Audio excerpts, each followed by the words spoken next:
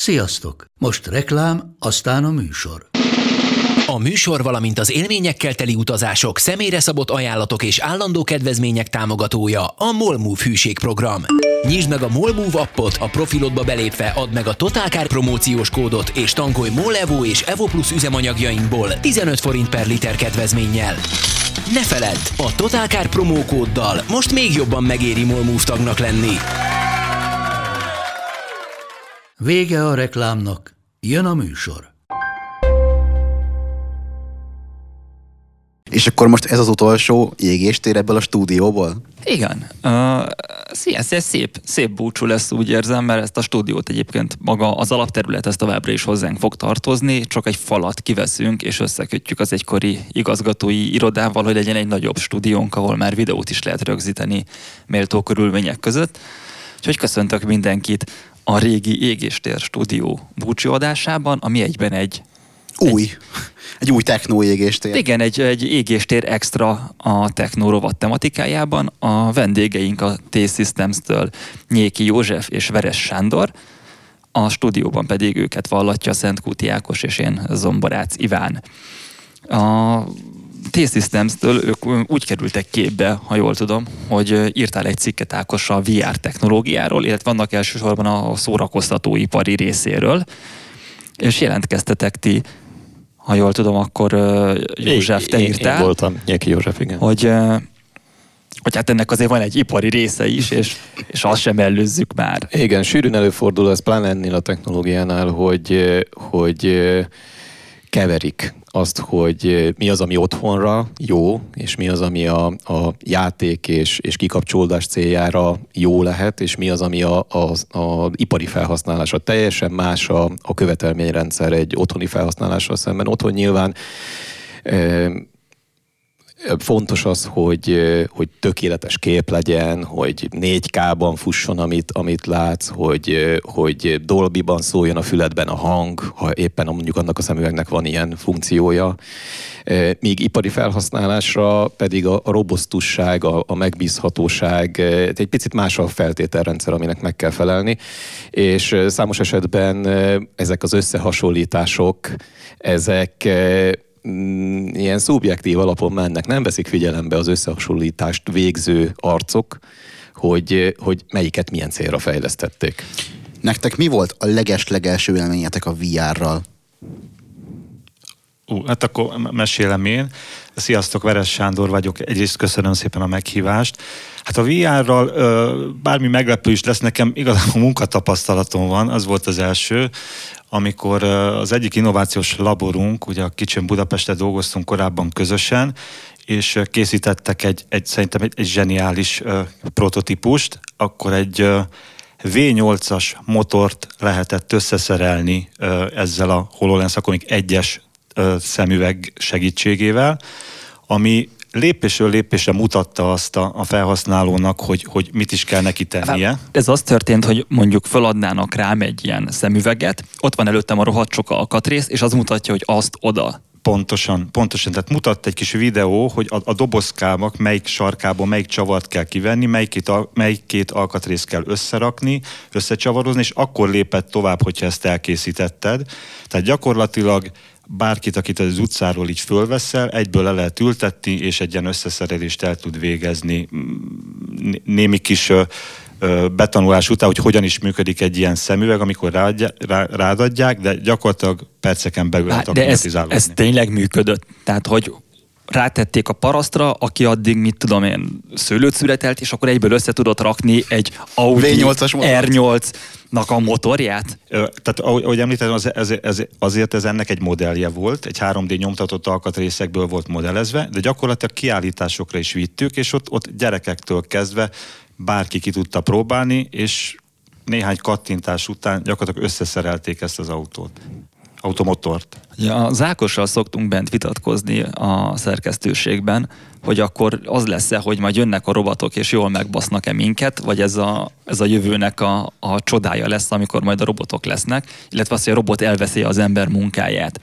Erről sokszor volt már szó köztünk, és nekem ugye az a teóriám, hogy hogy igen, a robotok jönnek és megcsinálnak egyszer minket szárazon, mert a robotok okosak lesznek, az ember elhűl, és a végére nem lesz az a know-how, ami annak idején megcsinált azokat a királyi dolgokat. És akkor viszont ezek szerint nem a robot veszi el az ember munkáját, hanem a szakképzetlen munkaerő veszi el majd a szakképzett munkaerő munkáját, hiszen rátesznek a fejére egy ilyen szemüveget, és ugyanott van, ahol a másik 20 év tanulás és gyakorlat után. Én azt gondolom, hogy inkább arról van szó, hogy minőségi munkára lehet cserélni azt a betonított munkát, amire már ugye azt hallani az iparban, hogy egyre kevesebb a jó munkaerő, akivel dolgozni tudnak. Itt ez a Covid helyzet is egy új helyzetet szült, és azt gondolom, hogy át fog alakulni ez a munkaerőpiac, és azokat a dolgokat, amik mondjuk vagy veszélyes környezetbe kellene végezni, vagy bármi olyan problémát okozna az emberiségnek, amire ez a technológia pedig kiváló lehetőséget. Így a veszélyes körülményekre mondanál egy példát? Igen. Tehát hogyha mondjuk van egy másik nagyon izgalmas use case-ünk, egy ilyen raktárnak az automata leltározása. Tehát egy autonóm drón a saját kameráján keresztül tájékozódik a raktárban márkerek segítségével, hogy hol található, és gyakorlatilag berepüli a raktárat, megnézi, hogy melyik polcon milyen csomagok vannak, és ezt visszaadja egy ERP rendszerben letölti, tehát gyakorlatilag egy éjszaka alatt gépi látás, gépi tanulás technológiával egy komplett leltározást lehet elvégezni. Eddig, ahol ezt a prototípust így kipróbáltuk, ott eddig úgy végezték a munkát, hogy egy emelő kosaras targoncába beült egy ember, és gyakorlatilag 2 havonta egy hatalmas leltárat ilyen vonalkódó olvasóval végig kell csipogtatni, és összehasonlították a raktárkészletet a nyilvántartásba levővel, és most azért el tudjuk képzelni, egy magas raktárban mit jelent az, mikor valakit így fölküldenek, és ott csipogtatja vonalkódó olvasóval a dobozokat. Most ehhez képest, meg ezt egy drónnal kvázi balesetmentesen, sokkal egyszerűbben, sokkal praktikusabban el tud végezni. Tehát ilyen jellegű munkákra gondolok, ami sokkal észszerűbbé teszi egy adott munkának az elvégzését a modern technológiával. Nem feltétlenül az automotorok összeszerelésével kapcsolatban, de tudtok olyan területet, ahol ma Magyarországon ilyen AR alapú segítséggel dolgoznak emberek? Erre saját fejlesztésünk is van. Például ugye a Magyar Telekomnak számtalan helyen vannak mindenféle... Bocsánat, hogy félbeszakítalak, az AR, Ákos, az augmented reality, a kiterjesztett valóság. Amikor mint a Pokémon Go magyarul. Tehát látod a valóság, ugye a VR az, amikor egy teljesen alternatív valóságba kerülsz bele, az AR pedig az, amikor látod a valóságot is, de azon van egy réteg, ami segít neked. Hát akkor a Pokémon Go. Igen, Pokémon Go. Oké, jó. Igen. És akkor visszaadom a szót. Igen, ugye a saját fejlesztésünk az volt, hogy az országban szerteszéjjel a internet és telefon és más egyéb kommunikációs rendszereknek ilyen hihetetlen bonyolult konténerszámra telepített kiszolgáló egységei vannak, amiknek a belsejében azért időnként be kell menni, és ott mindenféle tevékenységet el kell végezni, javítani, átalakítani, cserélni, hasonlók. És a fejlesztés az volt, hogy ne a magasan képzett drága munkaerőnek kelljen az országot járni a kocsival, és tölteni az idejét az autópályán, hanem egy megfelelő technikus a fejére téve a HoloLens megoldást, a képet tudja közvetíteni a szakembernek, amit ő lát, és a szakember távolról meg tudja neki jelölni, hogy melyik egységgel milyen tevékenységet kell elvégezzen. Ezt ő úgy látja a AR, a kiterjesztett valóság technológiában, hogy gyakorlatilag mint egy piros filccel így meghúzták volna, hogy na ezt a vezetéket húzd ki és tedd oda, stb. És ha ezt elvégezte ez a munkatárs, akkor a központban ülő szakember gyakorlatilag azonnal tud váltani egy másik munkatársnak a képére, aki mondjuk lehet, hogy 100 kilométerrel odébb van egy hasonló munkafolyamattal. Így rengeteg időt, pénzt tudunk spórolni a drága munkaerőnek, és ő kizárólag azt a munkát végzi, amiért ő azt a képzést, azt a pozíciót megkapta. Tehát akkor lehetséges, hogy most ebben a pillanatban, amikor mi itt ülünk és beszélgetünk, akkor valahol egy ember úgy, hogy igazából nem tudja, hogy mit kéne csinálnia, megcsinálja, és nem fogja elrontani. Nézd, én mikor először találkoztam ezzel a technológiával, az a Microsoftnak egy világkonferenciája volt, ahol nem tudom, 5-6 évvel ezelőtt, de lehet, hogy még több is, mindegy, ahol az volt a bemutató, hogy beküldtek egy helyiségbe, fejeden a szemüveggel, ahol ilyen erős áramú rendszerek voltak kiépítve, nyilván demo céllal, és mondták, hogy hiba van, meg kéne oldani. És bementél, nyilván fogalmad nem volt, hogy mi történik ott bent, meg hogy vannak ezek, meg mit kéne csinálni vele, hiszen én sem vagyok erős áramú mérnök. Viszont megjött a segítség távolról, ami ugyanezzel a módszerrel elkezdte berajzolni, hogy mit kéne csináljak, mit kéne javítsak. És egy pár perc alatt én átalakítottam, átkapcsoltam, áthúztam a demo környezetben, amit kellett volna, és felvillant a zöld lámpa, hogy kész, megoldódott. De ez most egy létező technológia, és tehát, hogy ez már van. Az akkor demo volt, 5-6 évvel ezelőtt, ma viszont ezt nap mint nap használjuk. És mi lesz 5-6 év múlva? Tehát nekem ez már sci-fi, amit így most fölvázoltál, de hogyha ez egy létező dolog, amivel emberek dolgoznak itthon is, akkor mi az 5-6 év múlva érkező dolog, ami még csak most demo? Nézd, az internetet, a hálózatot, azt ki kell építeni, mert a semmiből hálózatot, a semmiből kommunikációt nem fognak tudni igénybe venni sem a vállalatok, sem az otthoni felhasználók. Ezeket ki kell tudni építeni, ezeket fenn kell tudni tartani. A fejlődés szerintem ebbe az irányba fog menni, hogy a szakértelmet azt központosítjuk, és technikusi szinten menni fog, nyilván szükséges lesz a karbantartás és a telepítés, csak a megfelelő szakértelem a megfelelő helyen fog ülni, és így fogjuk tudni kihasználni. Jön majd a félelmed, igen, ez az irány, hogy kevesebb, magasabb képzet kell, és több droid, aki megoldja. Én szerintem biztos lesz olyan tevékenység, amit egyfajta droidra lehet majd bízni, de nem fogja tudni kihúzni az intellektuális szerepet az egyenletből. Nem tudom, Sanyi, neked mi erről véleményed? Igen, és hogy mondjak is egy autóipari példát, mint a kérdésben is fölhangzott, tehát hogy ez már tényleg a jelen, tehát nem olyan régen szállítottunk egy proof of conceptet, egy autóipari beszállítónak kell, aki autóhűtőket raknak össze, kellett betanítási segítség, tehát fölveszi a kollega ezt a szemüveget, és gyakorlatilag azonosítja, hogy milyen munkadarabot kell most neki összeszerelni, és az ahhoz szükséges dokumentáció megjelenik a szemüvegén keresztül, és ahogy itt beszéltünk róla, megmutatja azt, hogy hová melyik csavart kell neked tenni, és hogyan kell azt a két alkatrészt összeilleszteni, hogy ne fordítva szereljék össze, mert a legnagyobb hiba az derült ki, hogy a manuális útmutató alapján nagyon könnyen el lehetett téveszteni a feladatot, nagyon könnyen általánosan lehetett összecsavarozni a két alkatrészt, és ez itt segít nekik abban, hogy gyakorlatilag ezt így hibamentesen elkészítsék, és utána egy ilyen quality managementet is tud ez végezni, tehát lefotózza időpecséttel látja el, hogy az adott munkadarab elkészült, így nézett ki, tehát utólag vissza is lehet keresni, hogyha bármi probléma lenne. És akkor ez végül is a visszahívások rendszerét pontosan is meg tudja könnyíteni, hiszen akkor pontosan tudják, hogy melyik volt az a sorozat, arról van fotós bizonyíték. Így van, pontosan. Ezt a technológiát azzal lehet kiegészíteni, hogy addig, amíg a betanulás tart, addig a fején van a technikusnak ez a segédeszköz, ami segíti őt, megrajzolja, megszínezi, hogy melyik után, melyik dobozból kell kivenni a csavart. Megfelelő szenzorokkal az is mérhető, hogy tényleg abból a dobozból vette ki a csavart, tényleg kivette a csavart.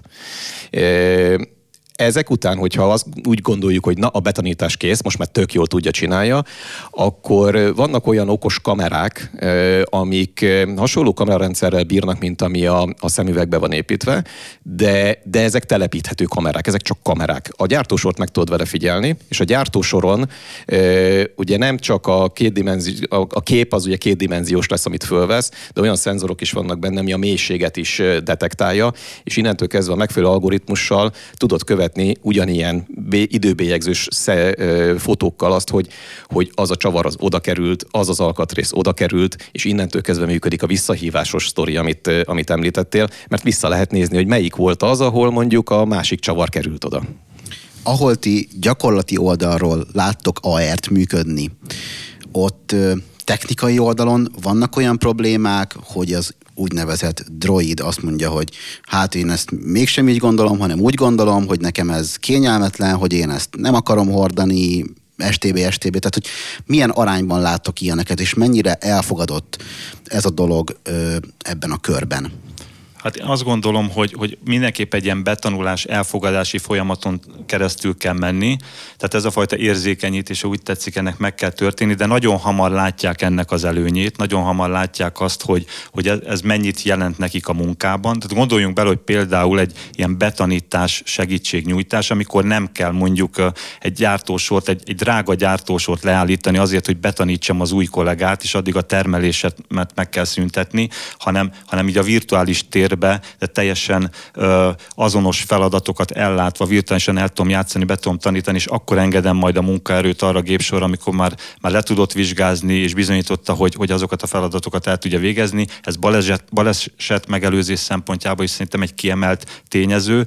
Tehát ennek a technológiának számtalan helyen van létjogosultsága, és eddig a visszajelzések alapján, aki ebbe így belekóstolt, az látta az előnyét, és nem az volt, hogy egy ilyen innovatív vezető beleszeretett, és aztán utána, amikor ő már kiment a gyárból, akkor a dolgozók levették a fejükről. Még egy aspektust tennék hozzá annak, amit kérdeztél. Ezek az eszközök, ezek nyilván van egy mérete, van egy tömege, amit hogyha fölhúznak a fejére, akkor ezt ő érzi, hogy oda van téve. Tehát ez egyfajta, nagyon fontos az is, hogy ez kényelmes legyen ez az eszköz. Azért beszélek a HoloLensről, erről van nagyon sok tapasztalatunk. Ez egy olyan eszköz, amit az ember a fejére tesz, és nem dugnak belőle vezetékek, nem kell az övedre akasztani még valamit, ami mondjuk egy külső táp vagy valami hasonló, hanem az a fejeden van. És ipari környezetben a védősisakba is be lehet ezt építeni, és ahogy a védősisakot fölveszi, az is egyből a fején tud lenni. Nyilván más gyártók, más technológiái különböző képpen oldják ezeket meg, de minden esetben van egy olyan betanulási időszak, még ezt megtanulod hordani, és megtanulod viselni, és a tömegét megpróbálod a fejeden elhelyezni. Kb. Hány kiló egy ilyen? Grammok. Tehát, hogy mint egy nehezebb napszemüveg? Pár száz gramm, inkább azt mondanám. Tehát a nehezebb napszemüveg is, az csak néhány gramm, gondolom én. Ez egy ilyen 200-300 gramm körül játszunk. Mondjuk annyi, hogyha például a HoloLensnek nincsen beépített modemje, tehát beépített kommunikációs rendszere, azt egy pluszba egy USB luk van rajta, és akkor egy nagyon picike modemet bele kell tenni, és akkor akár a helyi 5G hálózatba is tudod integrálni, az egy plusz pár gram. 300-400 gramba gondolkozzál HoloLens esetében. Más gyártók azt mondják, hogy jóval könnyebb az eszközük, csak azt néha elfelejtik, hogy és egy vezetéket dugjál még bele, amit az övedre helyezett akkumulátornak a tömege is ott van. Azért azt ne felejtsük el, hogy egy bukós isak az simán tud lenni 1,5 kiló. Igen, pont ezért kérdeztem, hogy mihez tartás véget, mert mondjuk egy nagyon modern karbon kompozit könnyű bukós isak, az mondjuk 1100 g nyilván mérettől függően, de vannak csúcsminőségű bukósisakok mondjuk 1,7 kilóval, tehát a kettő között van valahol az átlag bukósisaknak a súlya, és akkor ez annak végül is a legkönnyebb sisaknak is a fele harmada. Igen, van összehasonlítás alapon, motorozom magam is, én is egy ilyen 1600-700 grammos sisakkal megyek, összehasonlíthatatlanul egyszerűbb, könnyebb viselni. A sisakot vagy a HoloLens? A HoloLens. Jó. A HoloLens. A másik, hogy a tömeg középpontja olyan helyen van, hogy kevésbé tehát kevésbé bólogatsz vele jobbra-balra. Bocsánat, a mikrofonnak így jelezték a srácok, hogy belebeszéljek a mikrofonba, és most megpróbáltam megmutatni, hogy a sisakkal hogy humbálózik jobbra-balra a fejem. Lényeg az, hogy motoros sisakkal összehasonlítva lényegesen könnyebb, és a tömegközéppontja miatt könnyebb is viselni. De meg kell szokni. Pont ezen gondolkoztam, miközben mondhatod, hogy milyen jó, hogy mutatja a dolgozónak, hogy akkor abból a dobozból azt vett ki, abból azt, és mondjuk ezt bele lehet építeni egy autószélvédőbe, vagy bármi, akkor milyen kényelmes, ahogy működik, hogy mutatja kb. A szélvédőn kinéz, hogy ott azt a stop táblát, azt ne hagyd figyelmen kívül, hoppá, komé, balra jön egy kamion, vedd el a tüzet, és hasonlók. Nézd, ha végig akarunk menni azon, hogy ez a technológia, ez hogy áll össze, tehát nyilván ott indulunk, hogy head-up display. Tehát itt indulunk, és ez tök jó volt a felvetés. A head-up display az, ami ennek mondjuk a bevezetője, ahol vagy rá van világítva egy felületre a szélvédőre, vagy egy saját kis felülete felnyílik a a műszerfalból, és akkor azon jelennek meg adatok. Ez a belépő szintje a dolognak. Egyébként most beugrott közben, én nem olyan rég voltam a BMW 2-es Active Tourernek a bemutatóján, és abban már benne volt az, hogy a középső kijelzőn, ahol időnként bevágta a kocsinak az első kamerájának a képét, arra berajzolta a navigáció. Tehát, hogy mentem, ott a körforgalom, és ott berajzolta, hogy melyik a harmadik kijárat, ahol majd ki kell mennem. És azért egyébként rohadtul hálás voltam, mert idegen környezetben úgy, hogy igazából közben forgattam is a kocsiban, meg nem tudom. Tehát nem teljes figyelmem volt, ott baromi jól jött, hogy a navigáció a kijelzőn berajzolta, hogy na arra menjek. Ez is az a technológia, igen. Abszolút. Ugye kérdezted az előbb, és mi lesz néhány év múlva? Én azt vizionálom, hogy tehát ezek a technológiák velünk lesznek, megszokjuk, használjuk. Plusz ugye említettük már az 5G-t. Én azt gondolom, hogy ugye már ez a jelen technológiája, de ilyen széles körű használata, hogy az eszközök rákapcsolódnak, és ez az IoT ökoszisztéma egy teljes egészében használható lesz, az néhány éven belül szerintem a mindennapunk részévé válik. Ugye mi most dolgozunk 5G campus hálózaton, ugye, ami azt jelenti, hogy leválasztjuk a nyilvános 5G hálózatot, és egy gyárcsarnok területén tudunk egy saját hálózatot építeni, dedikált, vállalt SLA-val, rendelkezésre állással, külön frekvenciát kapnak ezek az eszközök, amik erre a hálózatra csatlakoznak, és ezáltal, és amit a technológia lehetővé teszi, azt a 1 millisekundum környéki késleltetési időt, most nagyon dolgoznak a szakemberek, hogy az 5G szabványba ez belekerüljön, akkor ez a vezeték nélküli robotvezérlés megvalósítható távolról, a HoloLens szemüvegen keresztül is akár ez a távoli segítségnyújtás, vagy távoli műtétek megvalósítása már mind a napjaink részévé tud válni. Tehát azt gondolom, hogy az a technológia, ami rendelkezésünkre áll, elterjedni néhány éven belül fog, és akkor már ilyen, ha visszahallgatnánk ezt a podcastet, akkor ezek ilyen teljesen egyértelmű mindennapi cselekedetek lesznek. Ők mondtad, hogy ugye a VR meg ennek az AR technológiának az egyik előnye, hogy komoly képesítést igénylő szakmunkát el fog tudni az végezni, akinek nincs ilyen komoly képesítése. Azért már várom azt, amikor a VR-on keresztül az utcaembere otthon el tud végezni egy orvosi beavatkozást. Ez azért már komoly, amikor mesterséges intelligencia, hogy itt tart, hogy levezényel egy ilyen beavatkozást, igen. Tehát ez mai szemmel elég meredek. De egyébként melyik területen van a legnagyobb ellenállás? Én mondjuk így hirtelen kapásból mondjuk az orvosra tippelnék. Nézd, abban a szerencsés helyzetben vagyunk, hogy olyan területekre, olyan ipari területekre próbáltunk idáig benyomulni, ahol volt fogadókészség. Persze, hát nyilván, hogy most kezditek, tehát és akkor nyilván nem az van, hogy mindenkinek kötelező, vagy bárki részére, tehát hogy lehet elnélkül élni, csak van, aki hamarabb észreveszi azt, hogy könnyebb, hogyha van egy ilyen segítség. Nézd, ugye egyik use case-ünk az volt, ami már meg is valósult és működik, és annyi majd biztos részletesen fog tudni róla beszélni, ahol vezető nélküli targoncák hozzák viszik a dolgokat a raktár és a gyártósor között. Én nem tudom, hogy ott reklamáltak-e a targoncasofőrök.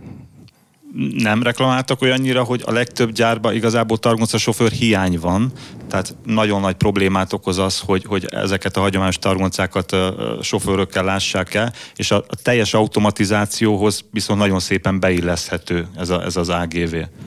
Egyébként pont a targonca kapcsán külön jegyzeteltem, mert egyrészt a maguktól mozgó targoncák, azok már szerintem vagy 20 éve léteznek. A másik, hogy azoknak az volt a belépő alapja, hogy fölfestették nekik a csíkokat, hogy merre menjenek, és azt követték. És 2018-ban elmentem a targonca világbajnokságra Aschaffenburgba, és ott megnéztem a Linde gyárát, akik ugye targoncát gyártanak, és az ő gyárukban is robottargoncák mentek szépen össze-vissza, és vitték sorról sorra, és megkérdeztem a lindéseket, hogy meg ugye a targonca VB résztvevőit, hogy akkor ők most aggódnak-e azon, hogy majd jönnek a robotok és megcsinálják őket, és mondták, hogy nem, mert a raktáron belüli anyagmozgatás az már régóta automatizált és tök jól működik, viszont a lemek fölrakodás az annyira komplex és bonyolult, hogy azt még nagyon sokáig nem lehet automatizálni. Hát ez időközben sajnos vagy nem sajnos, de ez megtörtént. Tehát ugye most már teljesen automata raktárakról beszélünk. ahol már ez a rejs felrakodás is robotkarokkal megvalósítható, és AGV-k szállítják, különböző csatolmányokat lehet hozzájuk föltenni, palettákat tudsz húzni, egy polc alá tud neki csúszni, és a teljes polcot tudja elmozgatni, tehát gyakorlatilag bármilyen termelési tevékenységet nagyon szépen lehet automatizálni. Én azt gondolom, hogy igen, ahogy említetted is, jó pár évvel ezelőtt elindult ez a mágnescsíkos útvonal kialakításánál, de most már a teljesen önvezető járművek vannak, amiket egy központi szerveren keresztül programozod, hogy merre menjenek, és amikor terméket váltasz, akkor nagyon szépen tud, és átrendezed a shopfloort, átalakítod a termelési területet, akkor ez nagyon szépen utána lehet illeszteni az AGV-ket, és ugye hát nyilván nem kell mágnescsíkot újra ragasztani. Sanyi, az AGV rövidítést. Az az Automated Guided Vehicle, tehát ez a vezető nélküli automata működésű targonca. Meg egy nagyon jó minőségű olasz bukósisak márka. Ja, hogy a hallgatóságnak inkább az lesz ismerős, úgyhogy igen. Valószínűleg nem, mert a motoros égéstereket mindig kevésbé hallgatják sajnos, és ez a mi nagy szívfájdalmunk Ivánnal, de egyébként igen, lehetséges, hogy ezt már hamarabb hallották. Én emlékszem, hogy volt egy olyan sajtóesemény még az 5G-nek a bevezetésekor, amikor egy BMW i3-at irányított ad hoc, tehát élőben, távolról egy ember, és ugye ott volt az, hogy ez azért lehetséges, mert a 4G-hez képest annyit fejlődött az 5G-nek a pingje, hogy már nincs az a késlekedés benne, hogy amikor elhúzza a kormányt, és ki kéne kerülni egy bóját, akkor nem egy fél másodperccel később fog az autó tényleg irányt váltani. A jelen pillanatban ipari felhasználásban ennek, tehát van ilyen, amikor távolról irányítanak egy gépet, és amihez az 5G-nek kell ez az alacsony pingje? Abszolút, ez is már a jelen technológiája. Nekünk is volt egy 5G-s konferencia, amin részt vettünk, és ott mi is kivittünk, hát nem egy i3-at, de egy saját kis építésű kis autót, ahol szintén 5G-n keresztül irányítottuk, tehát az irányítás végző személy ott fizikailag jó pár kilométerrel messzebb volt a konferenciától, és kamerák, képek valós idejű továbbítása alapján, tehát ugye az 5G lehetővé teszi a nagyon alacsony válaszidőt, gyakorlatilag bójákon keresztül lehetett úgy manőverezni, hogy semminek nem megy neki, és teljesen valós időben tudja irányítani, tehát ez már jelen. Az iparban hol lehet ennek haszna? Ugye az előbb feszegettük itt a veszélyes körülmények között dolgozókat, tehát hogyha egy olyan gépet irányítunk, ami extrém környezeti hőmérsékletek között kell, hogy munkát végezzen, akkor rögtön belátható, hogy mennyivel kényelmesebb azt egy távoli operátor pult mellől irányítani, kameraképek segítségével tájékozódni, és úgy elvégezni a munkát kvázi távolról egy joystick segítségével. Ez a bomba hatástalanító technikusok azért biztos hálásak lesznek ezért. Igen, az egyik use case akár lehet ez is, igen. Akár reptereken, amikor egy gyanús csomagot értek el menni, egy ilyen kis kocsival ezt nagyon egyszerűen meg lehet csinálni. Én emlékszem, hogy az első VR és AR technológiával olyan 2011-2 volt az AR, és 14 volt a VR, és ehhez képest azért viszonylag sokat kellett várni arra, hogy ez ténylegesen így megvalósuljon, és a napi munkába beépülhessen. Ennek technikai oka volt elsődlegesen, vagy inkább a költségek állnak úgy, hogy mostanra térült meg, vagy térülhet meg valakinek, akinek van egy cége, és úgy dönt, hogy akkor most ezt meglépi, ezt a modernizációt.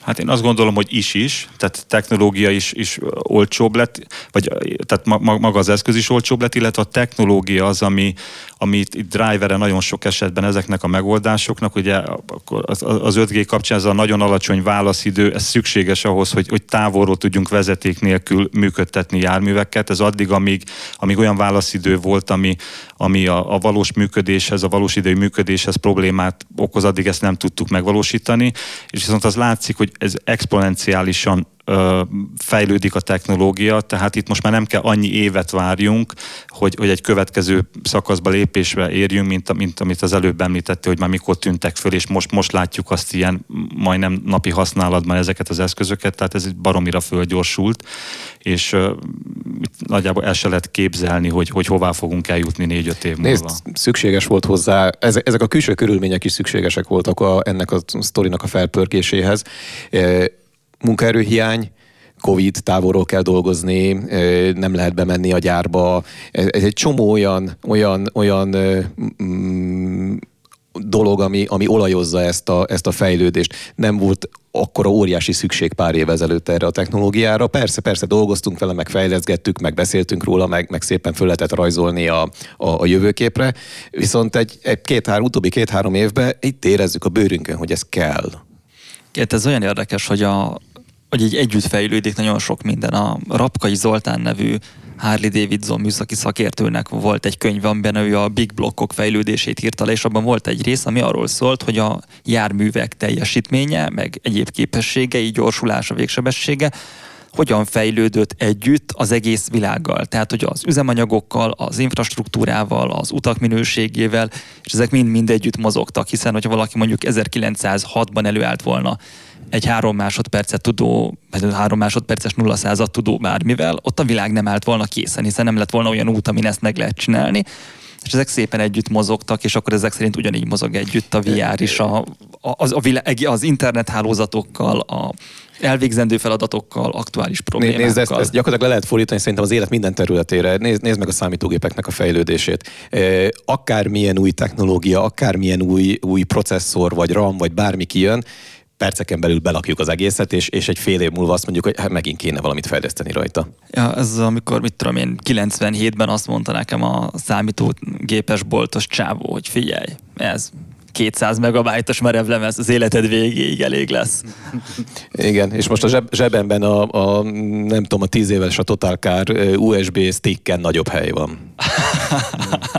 Hát illetve amikor egy, 190-es Merci gyorsult 12 másodperc alatt 100-ra, és azt éreztük, hogy na, ez egy igazi rakéta.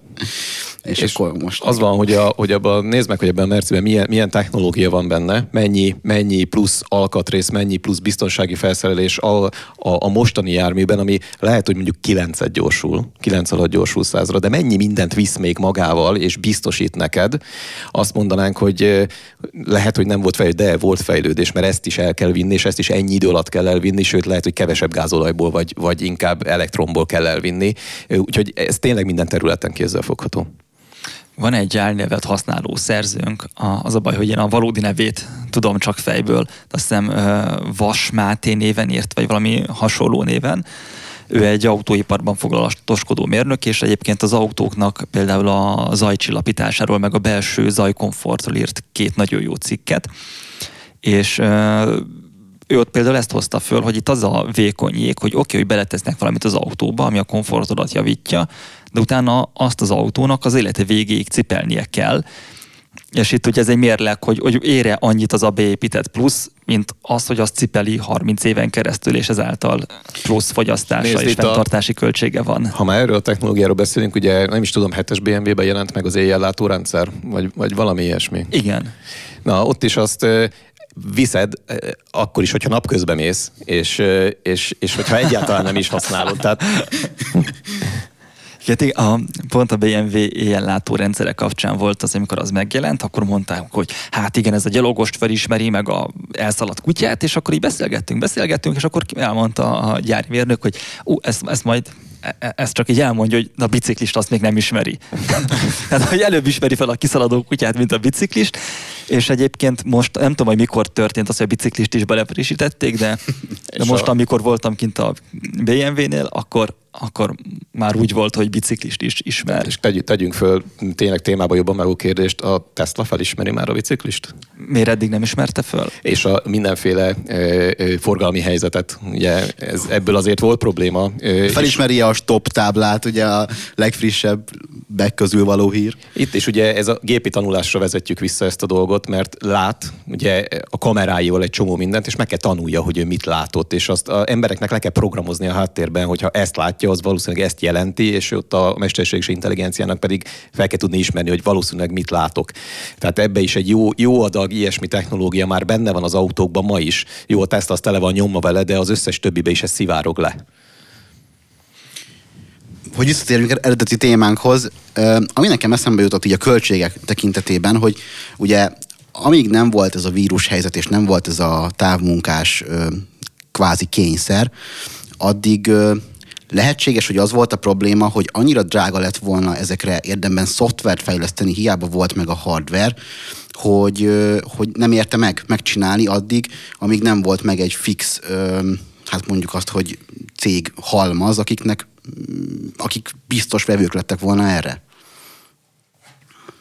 Hát igen, ez is lehet, vagy igazából azt lehet mondani még, hogy ugye az egész ipari digitalizációt is szokták emlegetni, hogy az ipar 4.0 hozta meg azt a forradalmat, az új forradalmat, ami fölgyorsította ezt a technológiát, és amiről beszélünk, az AR-VR segítségnyújtás, vagy az ipari használatot, ezt is hozzásoroljuk az ipari digitalizációhoz, az ipar 4.0 vívmányaihoz.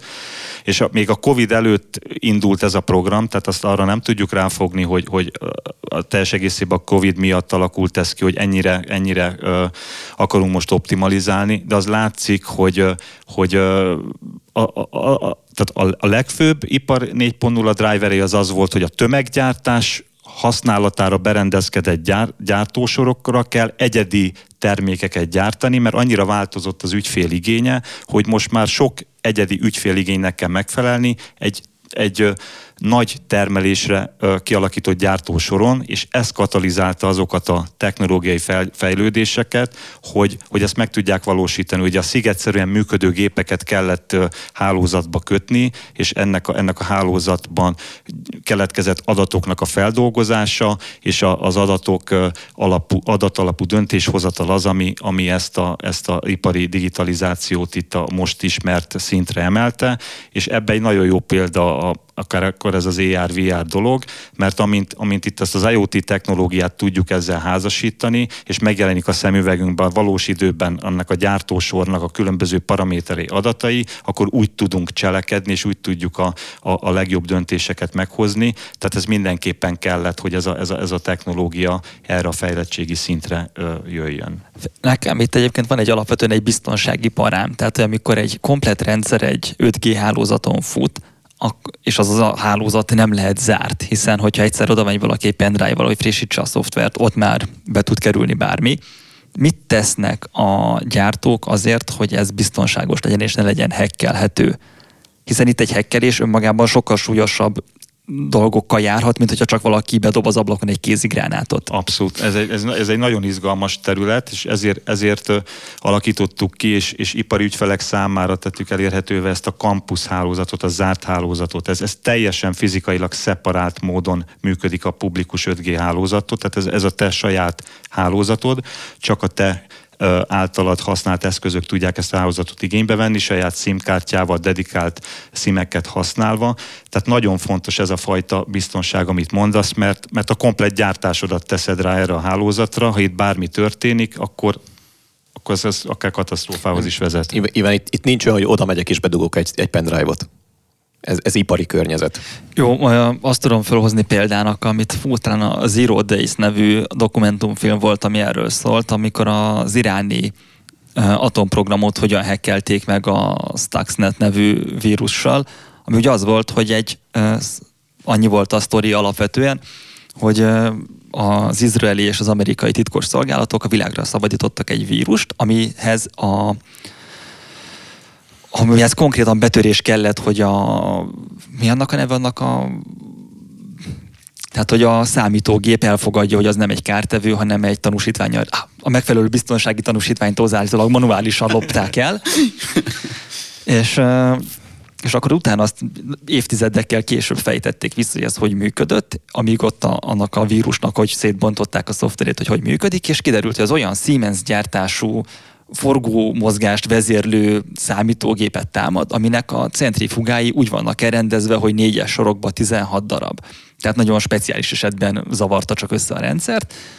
És kiderült, hogy az iráni atomprogramban, amikor a nem tudom milyen vezér meglátogatta a laboratóriumot, ott az egyik monitor felső sarkában látszódott a vagy a stockfotón, vagy a sajtófotón, hogy ott hogy vannak a centrifugák elrendezve, és azoknak a centrifugáknak, amikkel az urán dúsítják, annak egy nagyon pontos fordulatszámon kell működnie.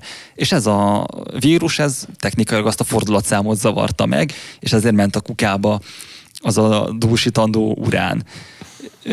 És az pont egy ilyen nagyon zárt rendszer, hiszen egy atomprogramnál zártabb rendszer nem lehet, de mégis mindenhova bekerül egy porszem. Hát igen, tehát nagyon nagy felelősség van ezeknél az alkalmazásoknál a security. Tehát, hogyha az iráni atomprogramot meg lehetett hackelni 10 éve, akkor most miért ne lehetne meghackelni egy tököm raktárat?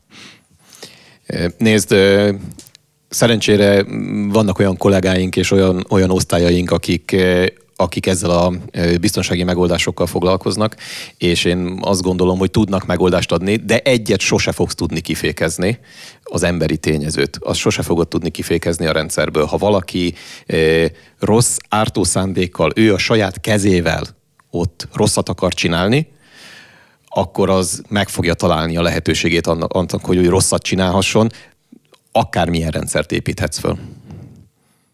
Igen, nagyjából. Megnyugtató. De akkor ez magyarul egy elismert probléma a gyártók felől is.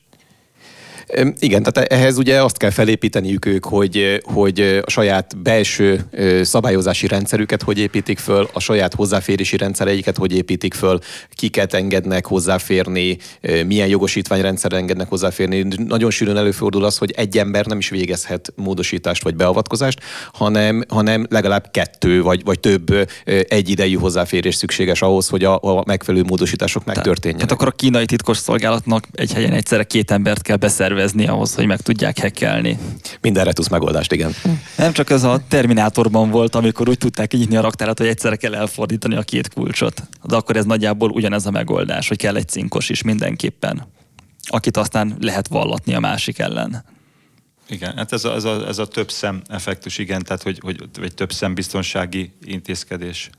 Igen, tehát ez a több szem biztonsági intézkedés, hogy ez is próbálják eliminálni, de ahogy Józsi említette, abszolút, tehát a belső emberi rossz szándékot, azt lehet egyébként különböző ellenőrzési pontokkal, akár ide is használhatunk mesterséges intelligenciát, ami egyfajta viselkedési mintára riasztásokat tud generálni, de elképzelhető, hogy mindig egy lépéssel leszünk picit hátrább. Nem az én szakterületem, de vannak pontosan ez a viselkedési minta alapú megfigyelési rendszerek. Hát ez elég rosszul hangzik, ez már az ujgurát nevelő táboroknak a szintje. Amikor azt figyeli meg, hogy mondjuk egy adott user az év 364 napjában mely eszközökhöz fér hozzá, mely rendszereken végez módosításot, mivel dolgozik, és hip-hop a 365. napon ő egy tök másik rendszerbe akar valamit csinálni. Ez egy olyan viselkedés minta alapú megfigyelés és biztonsági beavatkozást azonnal magával hozó incidens tud lenni, ami pont erre akár megoldás tud lenni, hogy a riasztás megjöjjön, hogy hát ez a user ez egy olyan helyen akar valamit csinálni, amihez neki semmi köze és semmi dolga. De ez jogilag nem agályos egyébként? Hogy ilyen szinten megfigyelni mondjuk a dolgozókat? Hát az, hogy a munkáltató gépén milyen rendszerekhez lép be, és azt logolják, az nem. Tehát, hogy de az, hogy mondjuk viselkedési minta figyelése... Úgy értsd a viselkedési mintát, hogy azt nézem, hogy ő a munkavégzéséhez milyen eszközöket használ általában, és hogy egy olyan munkavégző eszközt használ, ami egyébként az ő munkájához nem szükséges, vagy ahhoz próbál belépni, akkor ezt igenis biztonsági riasztásként lehet érzékelni, és akár mondjuk letiltom, tehát tehát azonnali letiltása a reakció, és nem oda megyek és megfogom a kezét, hanem egyszerűen kizárom a rendszerből, és ezzel megelőzöm azt, hogy ő olyat csináljon, ami neki nincs benne munkaköré leírásában. Mondjuk Ákos, te akkor rohadt ideges lennél, hogyha mondjuk az admin rendszerünkben kijavítanál egy elütést egy TotalBike hírben, látja a rendszer, hogy te TotalBike híreket nem szoktál írni. De azt látja a rendszer egyébként. Igen, és akkor kitilt téged. Attól függ, hogy a főszerkesztő mit engedélyez az egyszeri munkavállalónak, és mit nem. Hát zombi. Nem könnyű a te életed. Micsoda hatalom csoportosulhat a kezében. Félelmetes, össze is vagyok a súlya alatt. De ha már mégis felvetettük ezt, hogy hány munkahelyet vesznek el a robotok, akkor ugye a ti ügyfeleitek többek között autóipari beszállítók. Ők, akik most arra az útra lépnek, hogy egy költséggel modernizálnak, százalékosan, vagy bármilyen értelmezhető darabszámmal, ez mit jelent körülbelül? Hát ez tényleg attól függ, hogy konkrétan milyen tevékenységet végzünk, de például, hogy hozzak egy egyszerű példát, amikor azt nézzük, hogy telepítünk egy gyártásmonitoring rendszert, ami nézi azt, hogy az adott műszakban milyen lefutási ciklusokban milyen alkatrészeket gyártanak, és milyen teljesítmény mellett. Amikor egy ilyen gyártásmonitoring rendszert telepítünk, akkor pusztán abból a tudata az a dolgozónak, hogy most itt loggolva történnek a gyártási tevékenységek, ott ilyen 10-15%-os alapvető minőségjavulás, teljesítményjavulás érhető el, pusztán abból kifolyólag, hogy tudom, hogy most a tevékenységem valahol meg fog jelenni, és visszakövethetővé válik. Tehát abszolút minden ilyen ipari digitalizációs megoldás jelentős megtakarítást tud elérni, tehát akár a valóságban ilyen 25-30%-os megtakarítások is elérhetőek egy-egy ilyen technológiai ugrással. És azért gondolom, hogy nem csak az hajtja ezt az egészet, hogy mennyivel kevesebb embert kell majd alkalmazni, hanem hogy annyira nem találnak embert bizonyos feladatokra, hogy már ebben gondolkoznak. Hát ugye beszéltünk itt az automata vezetésű targoncákról, az AGV-kről, ott is ez egy hatalmas katalizátor, hogy egy időben a legkeresettebb munkavállaló az a targonca sofőr volt, mert akkor a nagy erővel szívta el a külföldi munkavégzés ezt az állományt, hogy már nem bírták megfizetni a targonca sofőröket, és igen, tehát vannak azok a munkahelyek, amit abszolút a hiány szüli azt, hogy itt automatizálni kell és meg kell oldani. Tehát ugye ennek a beruházásnak, hogy akkor kiváltják a drága humán munkaerőt, ennek ugye azokon a piacokon van szerepe, ahol drága a munkaerő, viszont a termékben nagyon nagy hozzáadott érték, hogy rá tudják írni, hogy Made in Germany, vagy Swiss Made, vagy nem tudom micsoda, és ott ugye a drága munkaerőt valószínűleg nem Törökországban, vagy mit tudom én, Pakisztánban fogják bevezetni először a teljesen gépesített gyártást. Vagy de?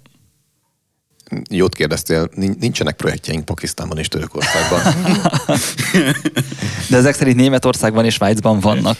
Nézd, nem tudom, hogy kit árulhatunk el, és kit nem az ügyfelek felől, de oda koncentrálódik erre a területre az ügyfeleknek a többsége. És annyi, kit elárulhatunk ügyfeleket?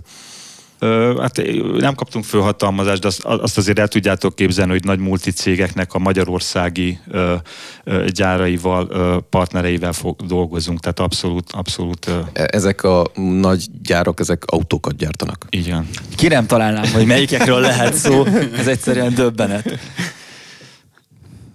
De akkor mind a 3-mal tulajdonképpen, vagy mind a 4-jel, hogyha a japánokat is ide vesszük. Tulajdonképpen mindenhol van valamiféle technológiánk, sőt a most épülő gyárban is eléggé már úgy tűnik, hogy jelen leszünk.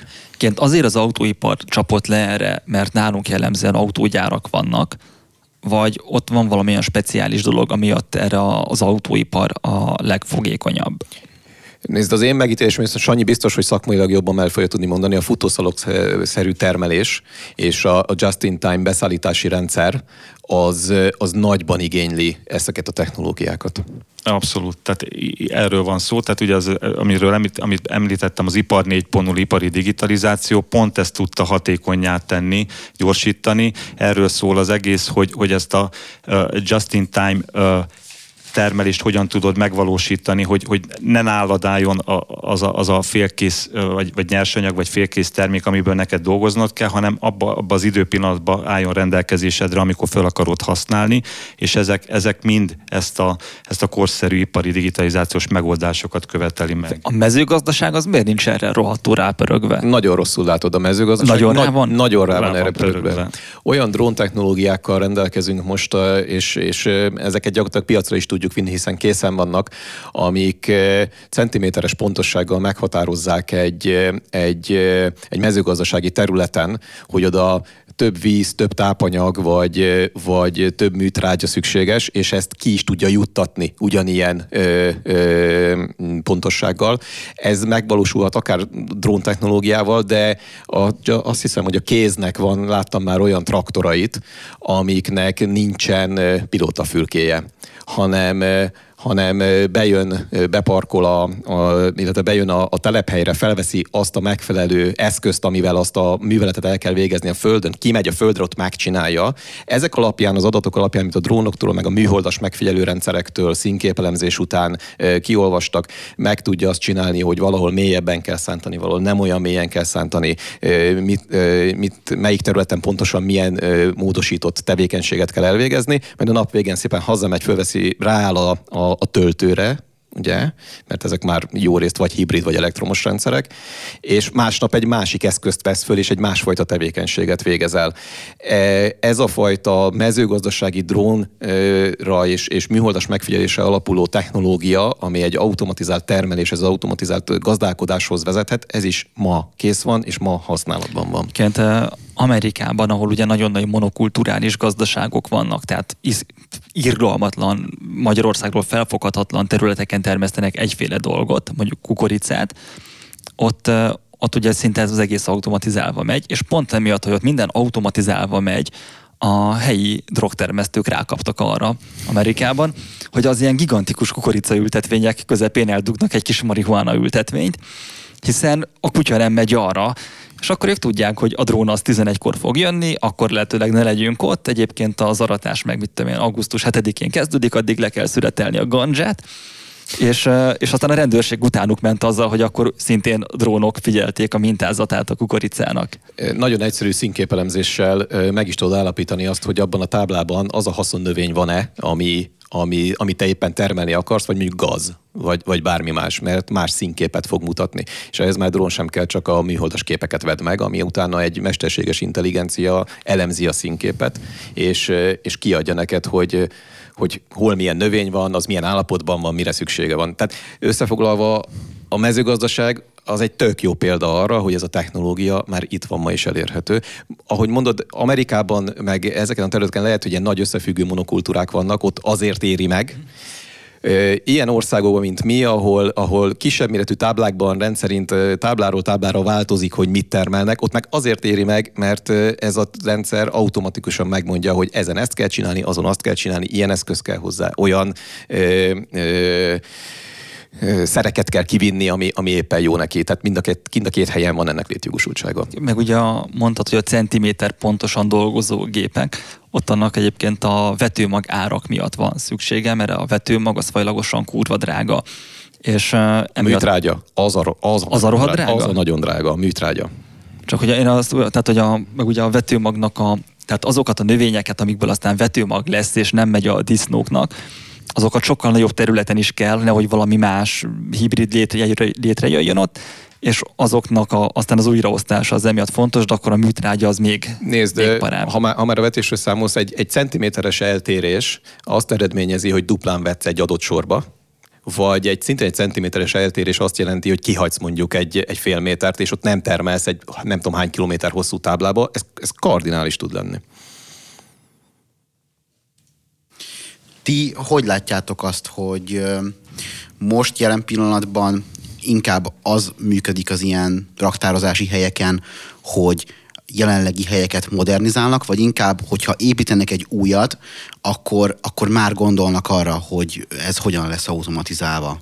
Ez nagyon izgalmas dolog, igen. Tehát nagyon sok olyan beruházás van, amikor nem lehet meglévő polcokat, berendezéseket kidobni, nem modernizálni kell, egy szintet kell lépni. Erre is van egy nagyon jó megoldásunk. Ugye beszéltünk az AGV-ről, az önvezető targoncákról, de hát nem lehet az első lépés az, hogy minden hagyományos targoncaflottánkat kidobjuk, és mindent egy lépésbe AGV-re cserélünk. Vannak olyan megoldásaink, amik a hagyományos targoncának a felokosítására irányulnak, és rögtön egy heterogén targonca flottát tudsz egy egységes menedzselő rendszeren keresztül kezelni. Látod a kihasználtságukat, az azonos típusú targoncáknak a kihasználtságát, és egy olyan okos kis connect box-szal szereljük fel ezeket az eszközöket, hogy nem csak kihasználtságot, de például ugye ebben giroszkóp van, akkor ütközéseket is tudunk látni. Van benne mondjuk egy ilyen okos felhasználó azonosító rendszer, ami a saját céges belépőkártyával tud elindítani a targoncát, akkor látjuk már, hogy mely időpillanatban kivezette neki, volt-e hozzá jogosultság, egyáltalán azt a típusú targoncát vezethette. Az említett giroszkóp alkalmazásával látjuk azt, hogyha valahogy ütközés történt, vagy egy árusérülés van, mert utólag tudjuk már, hogy sérült árunak nem nagyon van gazdája, ezt mind vissza lehet követni, és egy ilyen beltéri pozicionálással látjuk el ezeket az eszközöket, akkor egy nagyon egyszerű, automatikus anyagmozgatást lehet megvalósítani, azonosítani az árut, amit fölvesz a targonca, annak a helyét majd később megtalálni, hogy azt hová tette le. Tehát egy modulárisan lehet ezt szépen fölépíteni, lehet ezt ilyen gyakorlatilag kis lépésekbe is kezdeni, és a valós ügyféligénynek megfelelően egy nagyon klassz rendszert lehet fölépíteni, és még nagyon sokáig lehet használni a hagyományos targoncákat is, de már hatékonyan. Most mondom Iván kérdését, akkor az is követhető, hogy veretette a targoncával az udvaron keresztbe? Abszolút. És akkor megkaphatja az év quizzója díjat, hogy szépen végigfűzte az összes kanyart. Abszolút, illetve hát olyanokat is lehet csinálni, hogy egy raktárterületen belül zónákat jelölsz ki, és ő automatikusan lelassítja a targoncát, hogyha a sofőr esetleg másképp szeretné vezetni. Tehát ahol mondjuk ilyen gyalogos operátorok közlekednek, ott lehet ilyen biztonsági zónákat kialakítani, tehát maximálisan lehet a biztonságos üzemműködést garantálni ezzel a megoldással. Oké, szerintem, hogyha így a mély szakmában nem marad bennetek már nagyon-nagyon sok minden, akkor egy ilyen... Én még felszínezhetek egy picit? Felszínez. Oké, visszacsatolva a VR-ra meg az IR-ra, hogy most, hogy már lassan egy órája beszélgetünk, én ugye az egész VR technológiát, mert a szórakoztató ipari részét hatalmas köcsökségnek gondoltam, hát gondolom továbbra is, viszont az ipari részre tökre lelkes lettem. Ti mit láttok a szórakoztató ipari részen, ami most ugye a meta körül pörög? Hogy ez a metaverzum a ti hozzáértő ipari szemetekkel... De mindenképpen személyes véleményt kérünk. Köcsökség, vagy szerintetek azért ez nem akkora baj, mert hát biztos van értelme?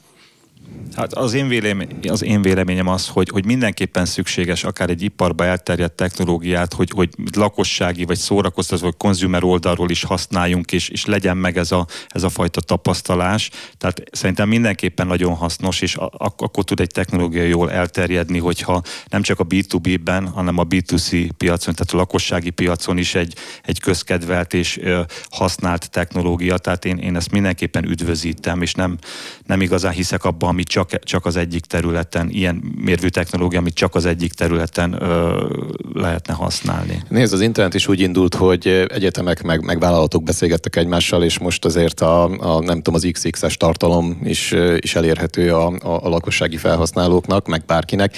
Én is nagyjából hasonló véleményem vagyok, hogy el kell különíteni egymástól a gyártói, meg az ipari felhasználást, de biztos, hogy ez a metaverzum, ez a meta dolog, ez ahogy az internet jött és mindent eltaposott maga körül, ahogy a social media jött és mindent maga alá gyűrt a privát felhasználásban, úgy ez is biztos, hogy teret fog nyerni, mert az embereknek egy olyan lehetőségük lesz, hogy egy digitális világban az avatarjával olyan szerepeket vegyen föl, ami valószínűleg a mindennapi életében soha nem lenne lehetséges.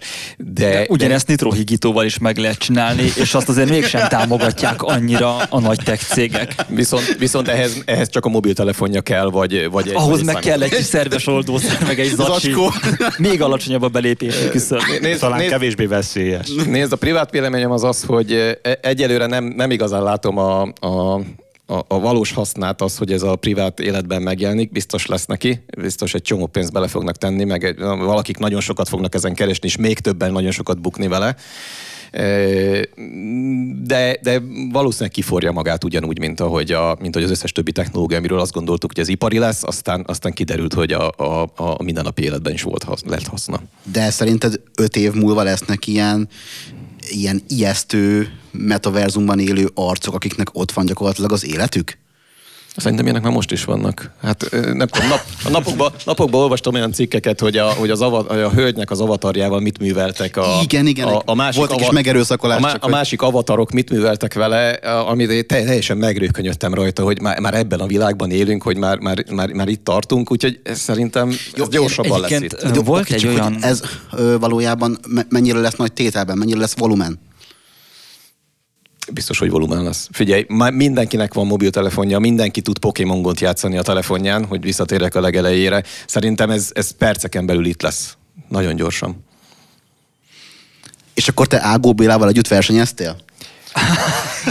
Gyors váltál! Nem. A Bélával mi sosem versenyeztünk, mert mi a zöld asztal másik oldalán ültünk. Mi azok voltunk, akik ellenőriztük a versenyautókat, hogy azok megfelelnek-e a szabályoknak.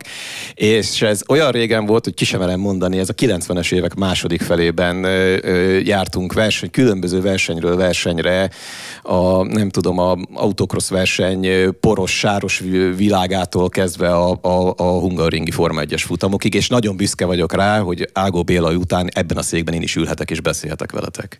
És te is hoztál Ágó Bélához hasonlóan egy fotóalbumot, úgyhogy szerintem búcsúzzunk el és nézzük át a te képalbumodat. Keressük meg rajta Bélát. Keressük meg Bélát. Sziasztok! Sziasztok, nagyon Na és akkor jövő héten meg újra jövünk autós témákkal. Egy másik stúdióból. Ciao. A műsor a Béton partnere.